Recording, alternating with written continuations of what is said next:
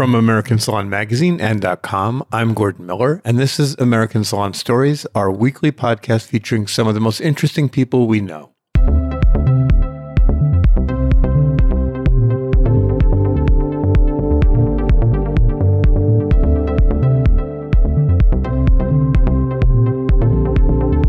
So today's a very special podcast, and now that I've said that, they're all special. I'm so fortunate to have the best guests and best friends in the industry. Today's guest is one of the most liked and respected professionals that we know. He's an inspiring entrepreneur. He's a master network. He's a real success story. He's the owner, along with his wife Belinda, of the Visage Group in Knoxville, Tennessee. More on that in a moment. Welcome to the American Salon Podcast, our good friend Frank Gambuza. Hello, Gordon. Thank you for having me. It's always an honor to have a chance to speak with you and certainly to my peers. Well, again, we're thrilled to have you. I'm going to do something that I haven't done yet on this podcast. I kind of avoid it for all kinds of reasons. I'm actually going to read some of your official bio because A, there's so much to say, and B, it's really kind of fascinating. You have a pretty unique story. So here we go. Started in 1986 with a 3-chair salon. The Visage Group today includes Salon Visage, Spa Visage, Studio Visage, Frank's Barbershop, the Visage Advanced Hair Academy, a whole lot more that I don't have time to list. All of this in not so big Knoxville, Tennessee, where you employ more than 170 people. You service over 600 clients every single day. And because you're somewhat of an overachiever, I'm guessing, you co-founded Strictly Business, a 4-day business seminar for salons, which I've attended, and it's like one of the best things out there. You are a board member now of the Summit Salon Business Center, a top consulting and coaching service. And in your spare time, you're president of Intercoiffure America Canada, an association that counts amongst its members some of the best and brightest in the entire industry. And wow, all of that started at age 13 when you went to work in an old school Italian barbershop in New Jersey. So I'm going to ask you to start by a little bit about that, and kudos on this amazing resume. But New Jersey, 13, what the heck? Well, yeah, I mean, when I hear it now, I even say, what the heck? But at the time, it was kind of a necessary evil, if you would. I was bouncing around as a shoeshine boy in the inner city of West New York, New Jersey, a small town just obviously west of New York, just outside the Lincoln Tunnel. And it was an urban area, like I say. And on each corner, the way the geographical layout was, is you had taverns pretty much on the corners. You had the Irish, you had the Italians, and everybody hung out in kind of a tavern. And I'd go from tavern to tavern shining shoes. And my dad really didn't like the idea of me hanging out in taverns, but he did like the idea that I had a work ethic and I was willing to hustle, if you would, and make my own way. But he caught me running a scam. Well, what happened is one time the Catholic Church, I was an altar boy at the Catholic Church, and they asked me to sell ham raffles. So I was selling coupons for a ham raffle, and somebody won the ham. So a month later, I'm thinking, boy, I raised more money ham raffling for the church than I did shining shoes. So maybe I should run my own ham raffle. And the problem I got into is I said it was for the church, and it wasn't.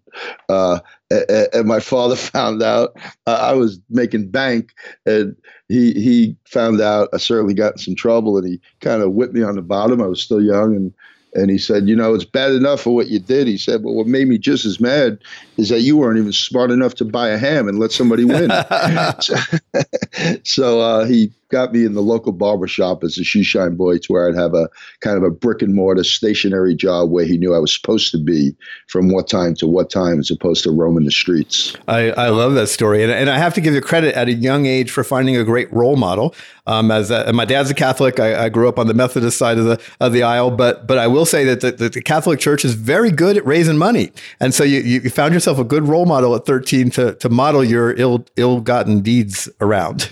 Yeah, they do. They raise a lot, and they're pretty good at disciplining you to get things done. So it's a combination of understanding the value of a coin and to realize that you kind of had to hit the pavement and make it happen. So really, it's two business principles that still apply today, no matter what we do for a living.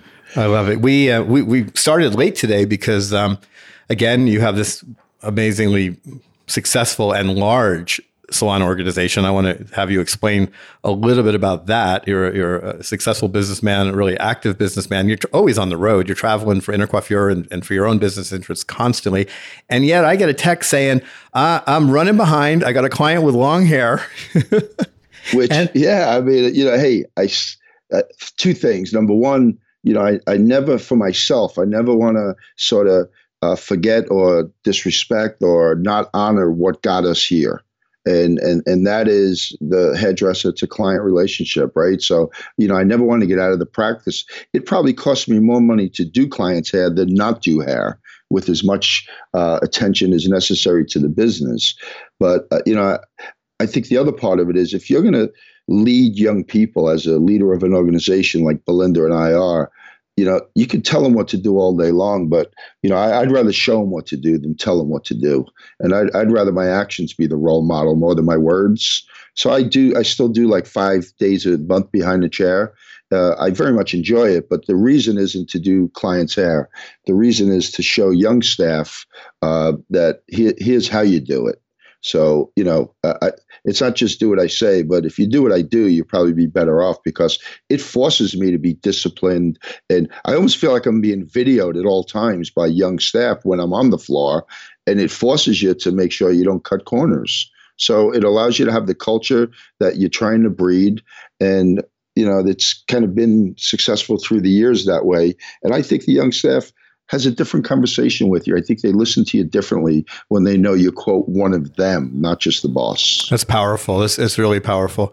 So this next question I ask of all of our guests, and it's around advice. You just gave some brilliant advice, but I want to know about the best advice that you've ever received professionally from someone, and why it might be relevant to our audience. I have a few that, not that I get asked this question often, but there's a few kind of business principles that I tend to keep in the forefront of my thinking when I'm making decisions. And obviously they've been from different people through the years, but discipline, I think, is huge. I really learned that training through the Vidal Sassoon organizations through the years, whether it be at the Davies Muse in London, whether it be Queen Street, whether it's the New York Academy when it was on 57th, prior to it becoming a Paul Mitchell school. Now I'm talking mid-70s. But the one common denominator I seen through excellence of hairdressing back then was discipline and doing it right the first time. I've always said, and I tell my young staff now, if you don't have time to do it right the first time, where are you going to find time to fix it or do it right the second time? So sometimes, Yosh Toya, who's a dear friend of mine and Belinda's and has been for many years a very distinguished Intercoiffure member, very known worldwide. In Japan, he's like the Vidal Sassoon of England in Japan, Yosh is. And I can remember Yosh, he said very little words, but when he said something, they were very powerful. And he was cutting Belinda's hair in his San Francisco Post Street salon one time. And I was asking him about his technique because he had a specific technique, but it was based on the principle of work fast, move slow. And it sounds very Asian or Japanese, if you would. But, I learned a lot from that because even if you're moving fast and getting something done because you're an expert enough to be able to get it done fast, you don't rush through it. You don't walk fast through your salon. You don't comb hair quickly. You don't twirl around brushes so fast that clients feel as though they're being rushed or an interview feels like they're being rushed. So the whole concept, I think, of moving slow, working fast was one really, really good piece for me. And a few others. Number one that comes to the top of my head from a business standpoint, true leadership. And we tell our mid-management and upper management this all the time, that in the absence of standards, you still have standards. That there's a standard, whether it's desired or not, you have standards. And you can't wiggle on what they are. There's certain principles that create your standard. Now, the activity around that principle might change, but the action might change, but you can't give up on the standard.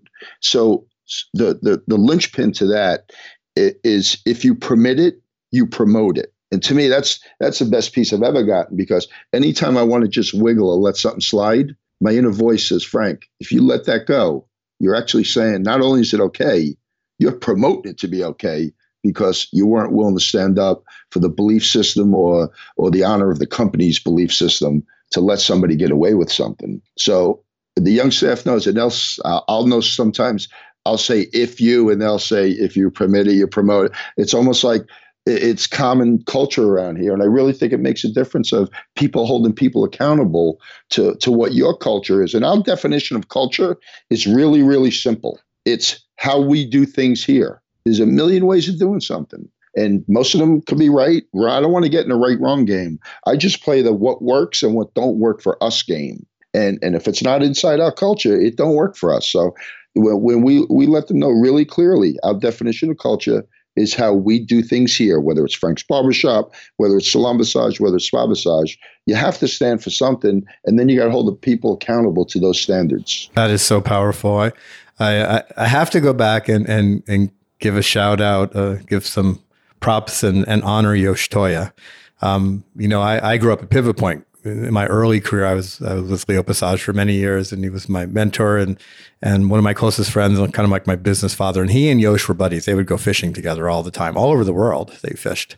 And Yosh, I'm not a hairdresser, and I've sat in hundreds of classes because of the work I do. And I would always make a point to go sit in a Yosh Toya class. I mean, it was just so fascinating. Again, that kind of Zen approach to haircutting. That I just appreciated the beauty of what he was doing. But my favorite Yosh story ever for me, I was wandering the International Beauty Show in New York. I don't know how 10 years ago probably, and that's our sister property. We're owned by the same parent company, and I bump into Yosh on the floor, and I was like, Yosh, what are you up to? And I wasn't close to him, but I certainly knew him. And he said, I'm looking at. I can't remember if he said scissors or shears. I know that's I don't want to. He probably said shears. He probably did. And he said, I'm looking at shears. He said, come with me. And I wasn't going to say no. And so I was like, okay. So, and he took me on probably a 45-minute to an hour tour of the tabletops with the shears and explained them all to me. Oh. And I was with a master. Yeah, absolutely. Yeah. And although you were a hair master, I bet you, when you were in those classes, you weren't really in a hair class. You were in a life class. I mean, the hairdressing was his vehicle to expand and grow and understand life. I mean, anytime I was around Yosh, I was just mesmerized by his thinking. Yes. I saw him do a class on face shape. We're off topic here, but I have to share this because with the hat, with the hats, the best, man. That's the best. Explain it. Explain what he did. The short version. He had a fedora hat. Like, just put a hat on his head. It looked like a guy cutting hair with a hat. But he says now, hair is like a hat. It what adorns the top of the head. And so if I want my face to look longer, I wear my hat like this. And he tweaked the hat, and it made his face look longer. And he says, if I want my face to look wider, I'd wear my hat, which would be hair as a metaphor. And he'd turn the hat, and all of a sudden his face looked. He put the hat on 6 different ways. If I had a big nose and I wanted to draw attention away from the center of my face, I'd wear my hat and he put it on asymmetrical. And it was like, in front of you, it was like what could be a great YouTube piece that would go viral. Yes. Today. And it was, again, Zen-like, again, growing up at Pivot Point, education, teaching, Leo's approach to conceptually important of concept behind doing. I've seen so many presentations on face shape. And again, I'm not a hairdresser, so I'd listen. But I saw that, and like all the switches went on. I was like, I get it. Yeah. I get it. Yeah. I've never seen one as good as that one, because it was, you didn't need to his words backed up the action. They were in sync. See, a lot of times when people are teaching, they're using verbiage, and you're trying to paint a picture with words, and you're hoping the person listening can capture the photograph that you're trying to paint. In this case, they were both going on simultaneous, and you talk about a shout out to Yosh, which I think it's quite kindly and certainly deserved. I think the same shout out needs to go to Leo Passage. I fortunately knew Leo and had the great honor.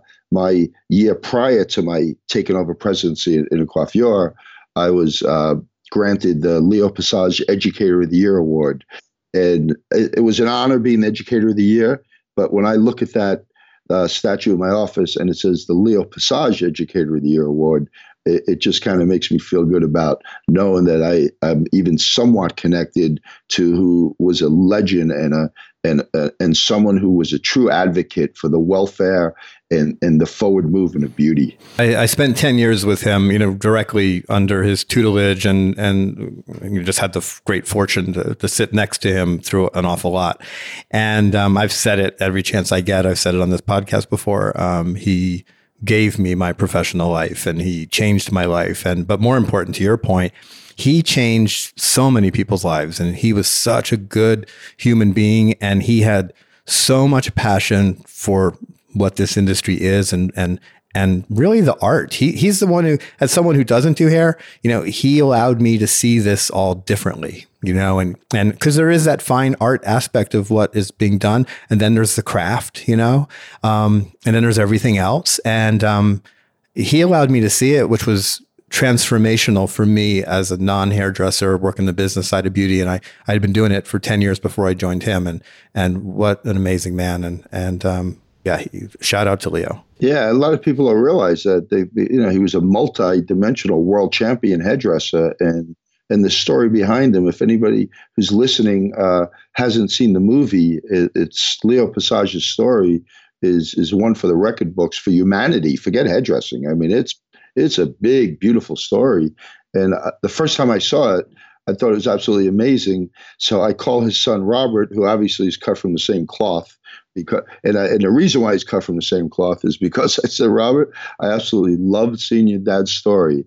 I would like to have a few copies to give out as like a bonus at my first Intercoiffure event that I'll be hosting as president. And he, as a typical person in the hair industry would do, not only would they say yes, but he said, why just give a few? How many people are going to be there? I said, no, you can. I said, it's going to be 500. He said, there'll be 500 in the mail tomorrow. They should arrive in your office by Tuesday. And that's hairdressing. That's beauty. That's the Pasage family.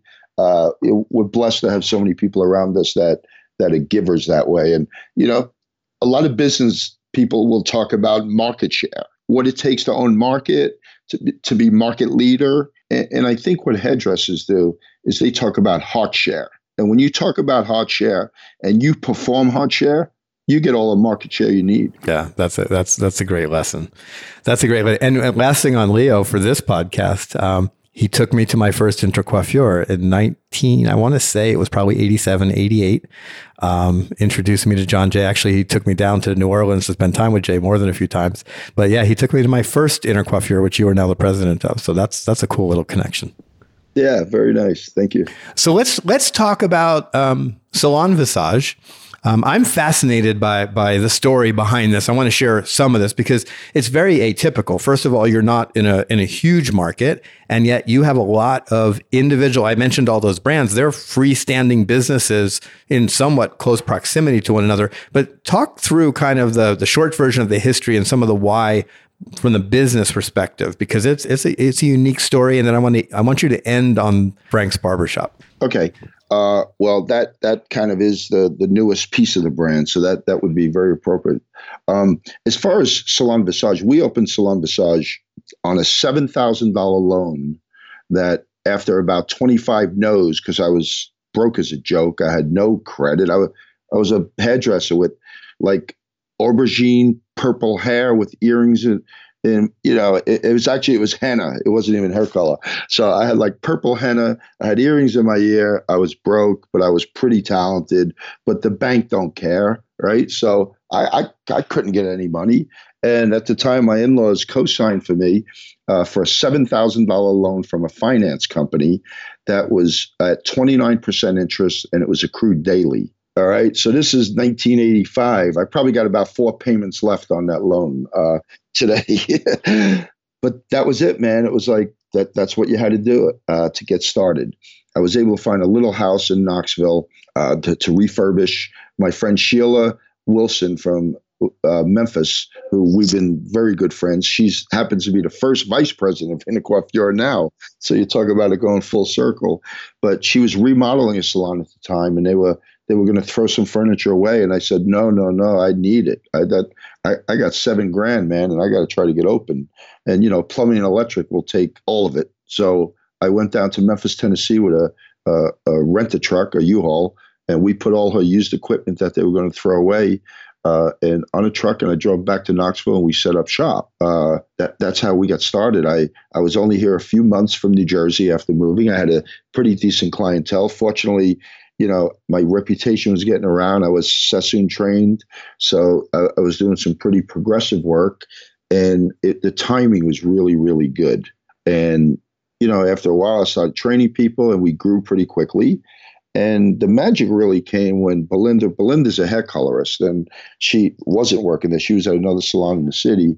And then we wound up dating. And this was after my first marriage had ended, and I was single. And I met Belinda at the IBS Beauty Show in New York that you referred to earlier. And we happened to be from the same city. We were on the same plane, but didn't know each other and got to know each other. And there's a long story that we kind of knew each other because I only cut hair, and most of my clients were going to her for haircuts, and she had done both, and her clients were going to her for color, but they quit getting haircuts with her. And she kind of said, something's going on here. And there was this new guy in town. So we were connected from day one, whether we knew it or not. So she wound up joining Salon Massage. And Belinda, I think big, Belinda thinks huge. She's really a big thinker and a visionary. She's been kind of the visionary for this company with all the brands you talk about. And, she'll be a step ahead of it. Now, what I'll do, that it'll land on my lap to start calling attorneys and landlords and bankers to execute it. But so that's kind of the dynamics we have. And there's two ways of doing business. You're either where it's at as a brand, or you're a step ahead in understanding where it's going. And I think we've always had the nose and desire to know what's next. And that's sort of a big question in our company whenever we get together with management is what's next? Now, you have to take care of what's now. But if you're not paying attention to what's next, you're leaving yourself open to a competitor passing you by. And I live with that. I live with the fact that I don't want to be caught asleep at the switch. I've seen it happen too many times to too many people. And, you get a little comfortable and you get a little sort of settled in with thinking you got this. And no sooner do you think you have it that you don't have it no more. So we're always looking at what it takes to what's next. So after the salon, we had moved to another location, got a little bigger, still one salon. Then we opened the second, third, and fourth. So we had 4 salon massages. But what we found is we were compromising our belief system. We were compromising our quality because the infrastructure of the city didn't allow for 4 of the same brand at a high level. It's all mathematics, right? If you have X amount of people, you have X amount of those people that want top-notch services. You have X amount of those people that are going to come to your brand. You can't change the way the math shakes out. So once we realized that we were going the wrong way and diluting down our vision, we wound up buying a piece of property and moving 2 of the salons under one roof. And that's the place I'm talking to you from right now. We were able to purchase the property and move 2 stores into it.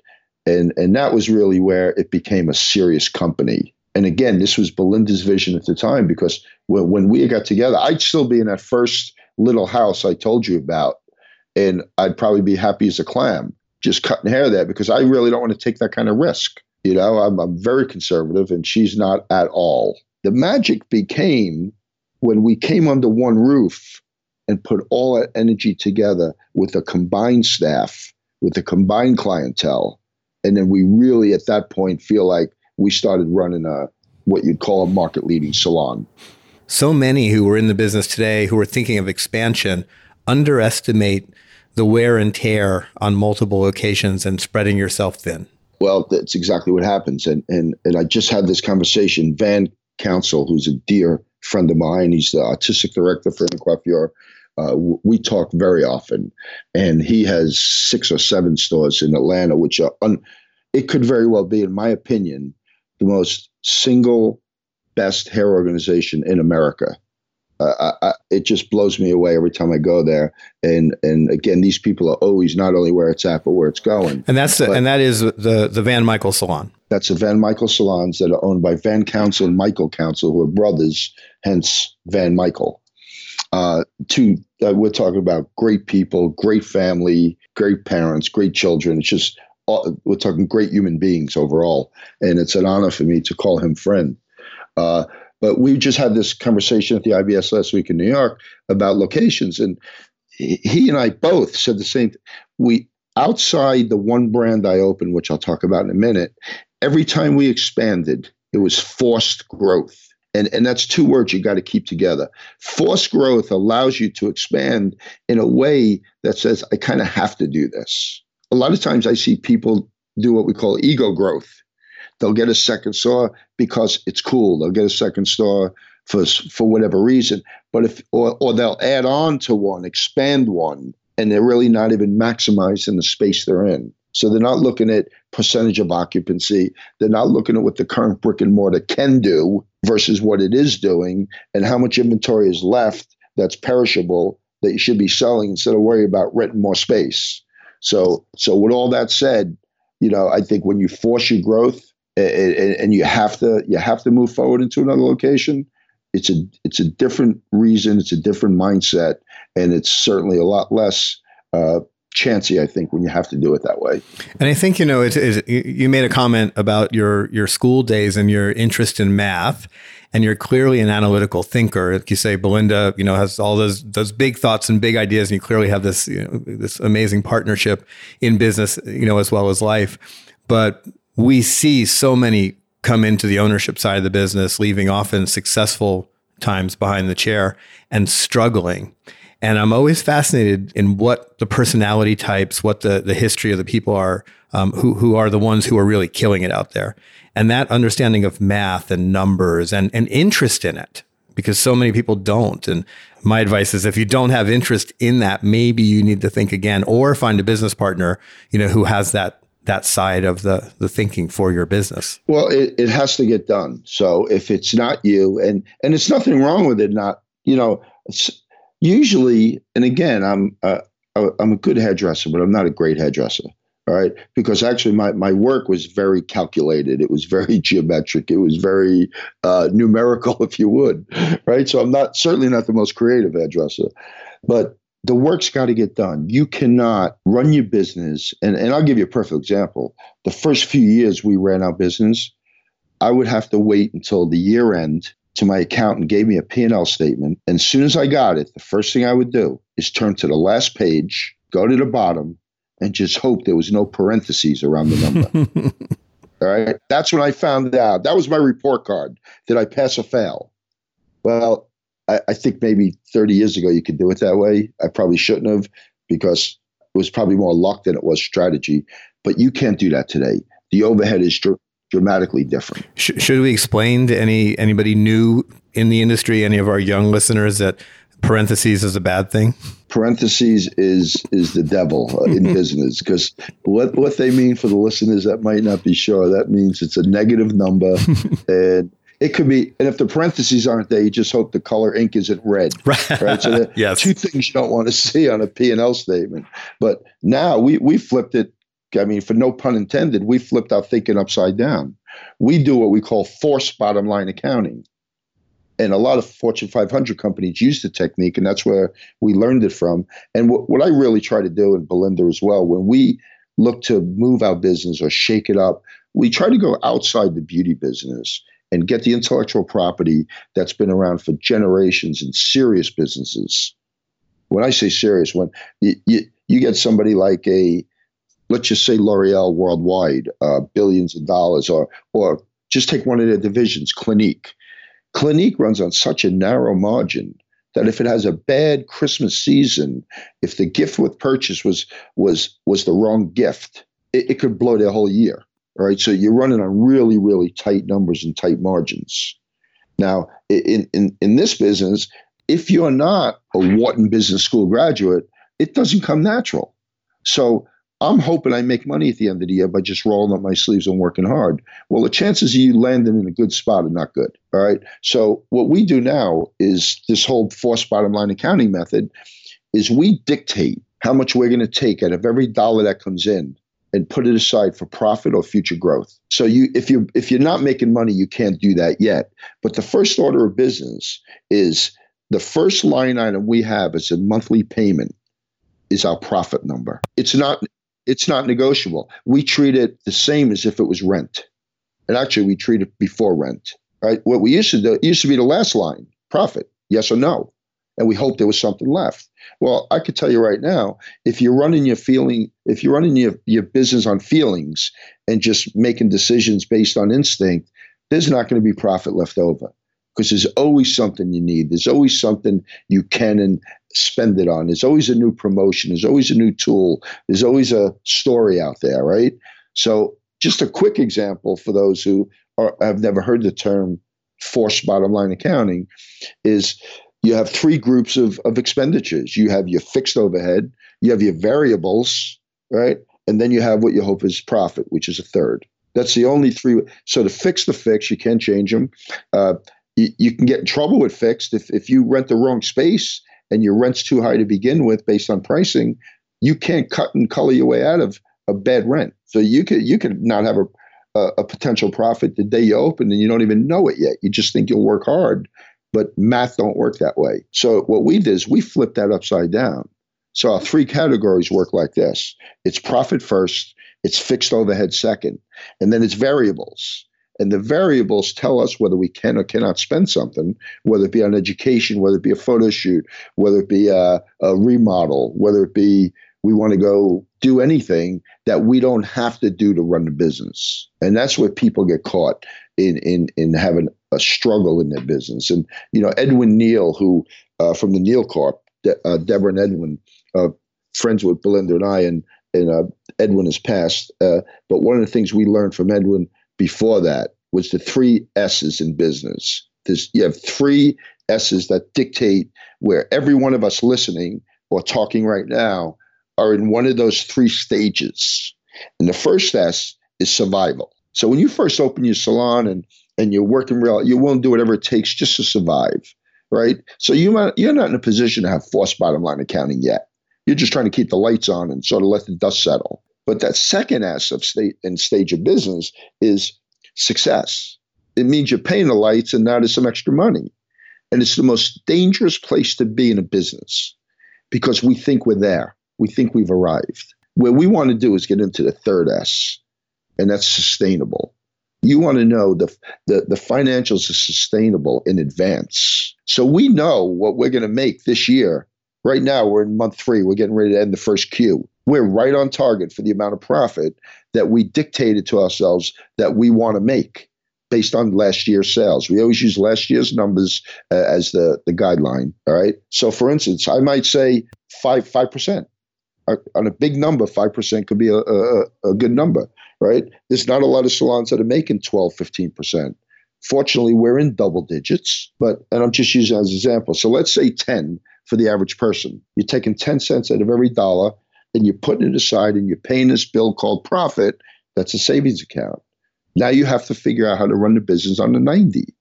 If you leave all that money in the kitty and run it on the 100, there's no way there's going to be 10 points left over at the end of the year. So again, discipline.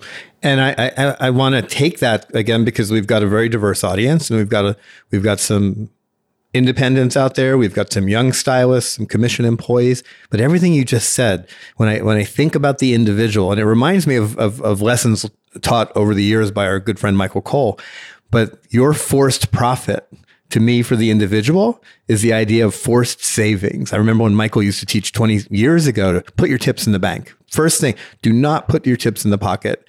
Put your tips in the bank and create those savings. So someday you can buy a home or retire or buy a business, but force yourself to do that. And then your whole survival, success, and sustainability, if you apply that to your career, think about being that young hairdresser who's in survival mode, who's just making enough to get by, waiting to get to forced savings, and then to get to that success. And I think the same is true for an individual as it is for a business. It's a dangerous time. People get cocky. I've talked to my children about doing this they're not in this business, all of them. Our oldest son, Jared, cuts hair at the barbershop. Our oldest daughter, Brittany, is my assistant in the coiffure. But the 3 others aren't in the beauty business, not yet.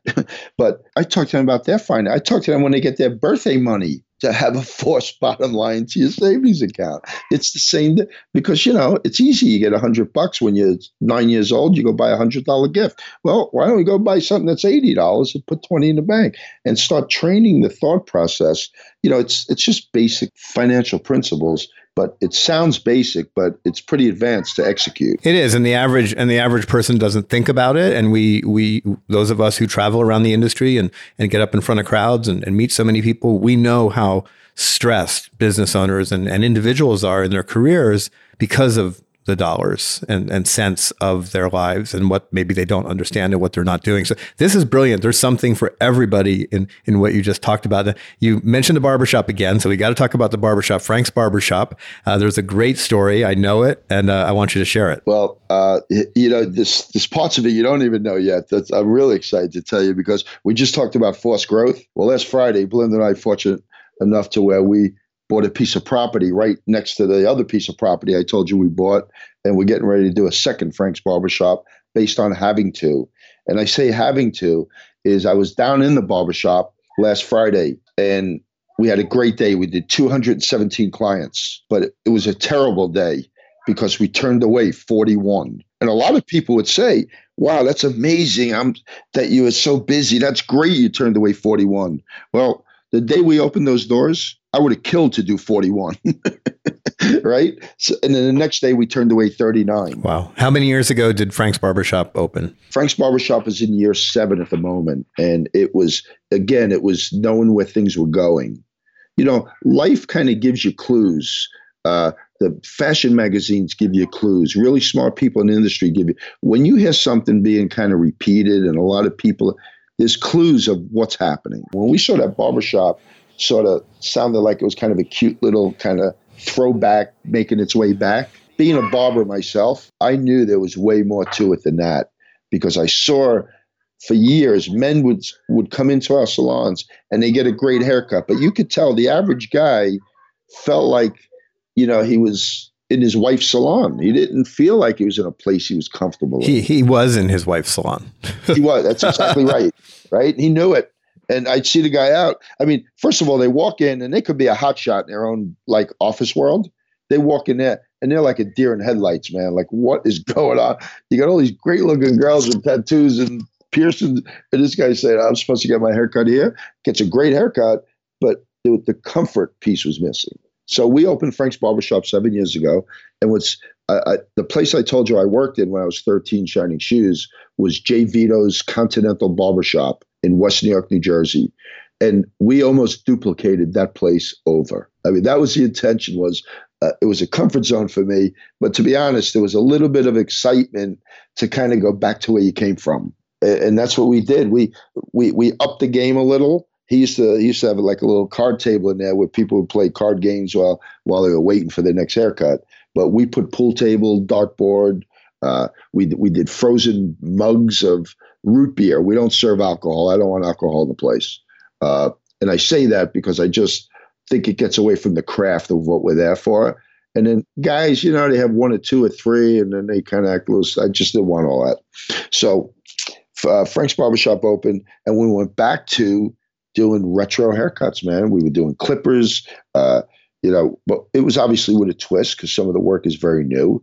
And then it wasn't a year later, the guys from Rotterdam, the Scrone Barbers became like the big hit of what's going on in Europe. And I was actually met with those guys about a year after that. We met at the Midwest Beauty Show, and they're the nicest guys. They're funny as heck, but they really created a global awareness of this whole return of the barbershop, but with a twist. I think anytime you bring something back, it better have something new to it. So we've created Frank's Barbershop here in Knoxville, and it's really kind of a place where it's much more experiential than it is just the old barbershop. Dads will come with their kids. They'll play pool. They'll be throwing darts. You'll get guys with pickup trucks. You'll get Maseratis. You get a wide span of who your potential consumer is because it's a guy's joint, right? And it's not pretentious. I think the key word is barbershop versus men's salon versus grooming lounge. And I think if you do those, there's nothing wrong with it, but you're going to attract the uber metro guy. You're not going to get the average Joe. Well, if you do what we we did the average Joe on steroids as far as a location, and we're getting the Uber, Metro, and average guys. So in a small town, and that was very intentional because we're in a town of 500,000 people.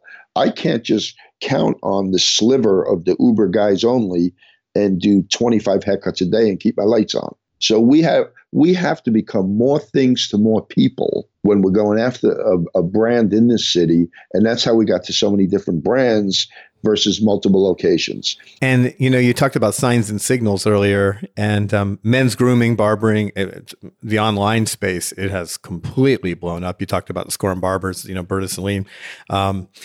What's happened in that space is so much of it you can trace back to social media. You were ahead of that curve, I would say, as so many leaders are. But we see like a big explosion in the male marketplace generally, and definitely people are being drawn to that experience that you're offering. I grew up in New Jersey as a kid, at least up until I was 12, and I never did. I didn't know that. Long Branch, New Jersey, Jersey boy. Yeah, and but once a week, my dad took me to Vinny the barber. And he got his haircut. I didn't qualify for a weekly haircut, but they were nice enough to give me the vibrating machine on the head thing. Do you remember that? What is it? The hand goes inside. Yes. Oh yeah. That was the best thing ever. We use now at the barbershop. We do a shoulder massage with a very kind of large. It almost looks like a sander, handheld sander, and we do a shoulder massage with this massage machine prior to getting your first shampoo, because we do 2 shampoos. We do pre-haircut and post-haircut shampoo at the barbershop. And that's where the experiential piece comes in, and also the branding piece, to where everybody's getting the same rituals from start to finish. Now, it might not be the same haircut, but at the end of the day, they've come into your brand and are experience X, as opposed to Vinny the barber does it one way, Giuseppe the barber does it another, then you pick either Giuseppe or Vinny. Well, as a salon owner or a barbershop owner, what you'd like to do is come over and take either Giuseppe or Vinny, who's ever available. That this way your brand is a little bit stronger based on product versus personality. I'm going to switch gears and talk about another love in your life, and that's your work in the association space. And again, when we started this, I said you're a power networker, and I know a lot of your networking, I think over the entire life of your career, was anchored in an organization called Intercoiffure, and you are the current president of Intercoiffure America Canada. And so tell us what's going on with Intercoiffure. Give us a short definition for those who might not know it, and your vision as president. Okay, well, just for those of you who might be hearing the name Intercoiffure for the first time, it's an organization for salon owners and hairdressers worldwide. It's in 56 countries. Its home base is in Paris, and it's the best of the best. And I say that humbly because it's not a place you can just write a check and join. You have to be invited by a current member, and you have to also then be sponsored by 2 members locally from your area to be able to be considered a member. So not to be snobby, but to be particular is why it's that way. And we get together twice a year and share ideas and share information. It's a very safe place because in order to stay a member there, you got to have all the ethics it takes to make sure that you're honoring the profession. We just had a ex-employee from Knoxville who worked for Belinda and I. Matter of fact, she was our artistic director for many years here. And she went and opened her own salon. And she did it right. She went and opened. She told us herself. She told us what her intentions were. She told us she wouldn't take any staff. She wouldn't solicit or call any staff. That she just wanted to go give it a shot and try it her way. And we blessed it. We were friends through it, and I just sponsored her for Intercoiffure because she had the ethics piece to want to be a world-class leader. And that's really what Intercoiffure is. But when Belinda and I first joined, we joined in 1988. And when you said 88 before, with Leo and John Jay and that we were just cutting our teeth as owners, but we did have the standard of doing things right. And we got to meet the best of the best. I mean, it was, I can remember going to Intercoiffure being a nervous wreck, talking to Horst and talking to John Paul and, meeting all these people. And man, we would leave with so much knowledge and intellectual property, just hearing these people talk on stage and or even over dinner, just getting to meet them and hang out with them. So Intercoiffure, in my opinion, is the premier organization that has elevated hairdressing. Vidal Sassoon was a member of Intercoiffure. He sponsored some of our friends. Don Shaw out of Atlanta, who was our fashion director for many years, was sponsored by Vidal Sassoon. And it's just that place where if it was music, it would be the Paul McCartneys and the Eric Claptons and the John Lennons hanging out, talking about their industry to make everybody better and elevate it together. And that's kind of the short version of what Intercoiffure is. It's a good thing, and the organization is fortunate to have such a committed member and somebody who's been there for so long and knows the history and knows the traditions, and yet has a forward vision for the organization. I'm very excited for Intercoiffure, and I'm very excited for you. Well, I thank you for the kind words, Gordon, on that. And certainly, your support, you pulled me over day one, said whatever you need, let me know. And some others were kind enough to do it, although you did it first. It's interesting how no matter who I've reached out for or to in this industry, I'd say, hey, I need your help. You talked about DJ Muldoon before. He's going to be teaching at the Boca seminar coming up. I called Van Council. I said, Van, I'd love for you to be the author. You got it. I called Candy Shaw, who is an amazing entrepreneur and person in general, to be my membership committee, but you got it. I called Charles Penzone. I said, Charles, we need a new treasurer. You got it. I mean, I've heard more people tell me you got it without even asking much. And it's such an honor to be around those people. And I don't really feel like I'm serving them as the president. I feel like I get to hang out with them because I'm the president. And that attitude is a huge part of your success. So it's wonderful to see what you're up to in the leadership and where you're taking this important organization. So we're going to begin to wrap up. I can't believe the time has gone by so fast. I feel like we need a 2 or 3 parter.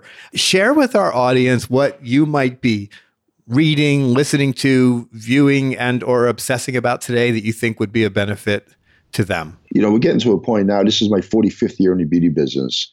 And I feel like I have a huge responsibility to improve other people's lives because we've had it's been a dream for me from the beginning of being in the beauty business. I've got to see parts of the world, events and whatnot that are beyond anything I've ever dreamed of. So my responsibility now is how do I lead my family and how do I lead my organization? And that's hanging around with people smarter than me, asking a lot of questions, and just trying to make sure that I stay focused and directed into just betterment in general. Fantastic advice. Thank you so much for that. And thanks for being here with us. Tell us how our audience can find you online, on Facebook, or however. How can people find Frank Gambuza? It's Frank Gambuza. I know my Instagram and Facebook is that. I'm not big with it. Our organization is. We have a full-time social media manager that does a lot of stuff. But it's Salon Visage, Knoxville, Tennessee. It's franksbarbershop.net if you want to go look at the site. And my email is frank@salonvisage.com.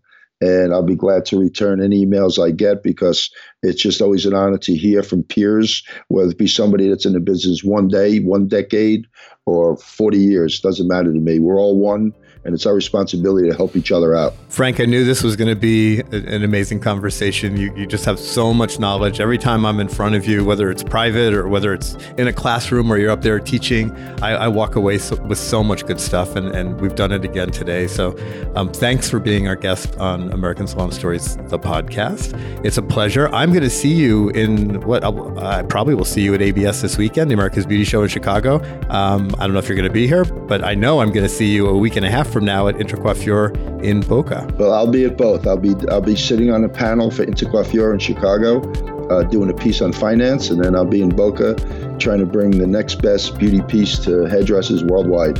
Fantastic. Thank you again for being with us. Thank you, Gordon. And we'll be back next week with another American Salon Stories podcast. In the meantime, we hope you'll follow us on Instagram, where we are known as @American_Salon, also at Facebook.com/American Salon. That's all one word. And of course, on AmericanSalon.com, where you can also subscribe to our free newsletter, Your Daily Beauty Fix.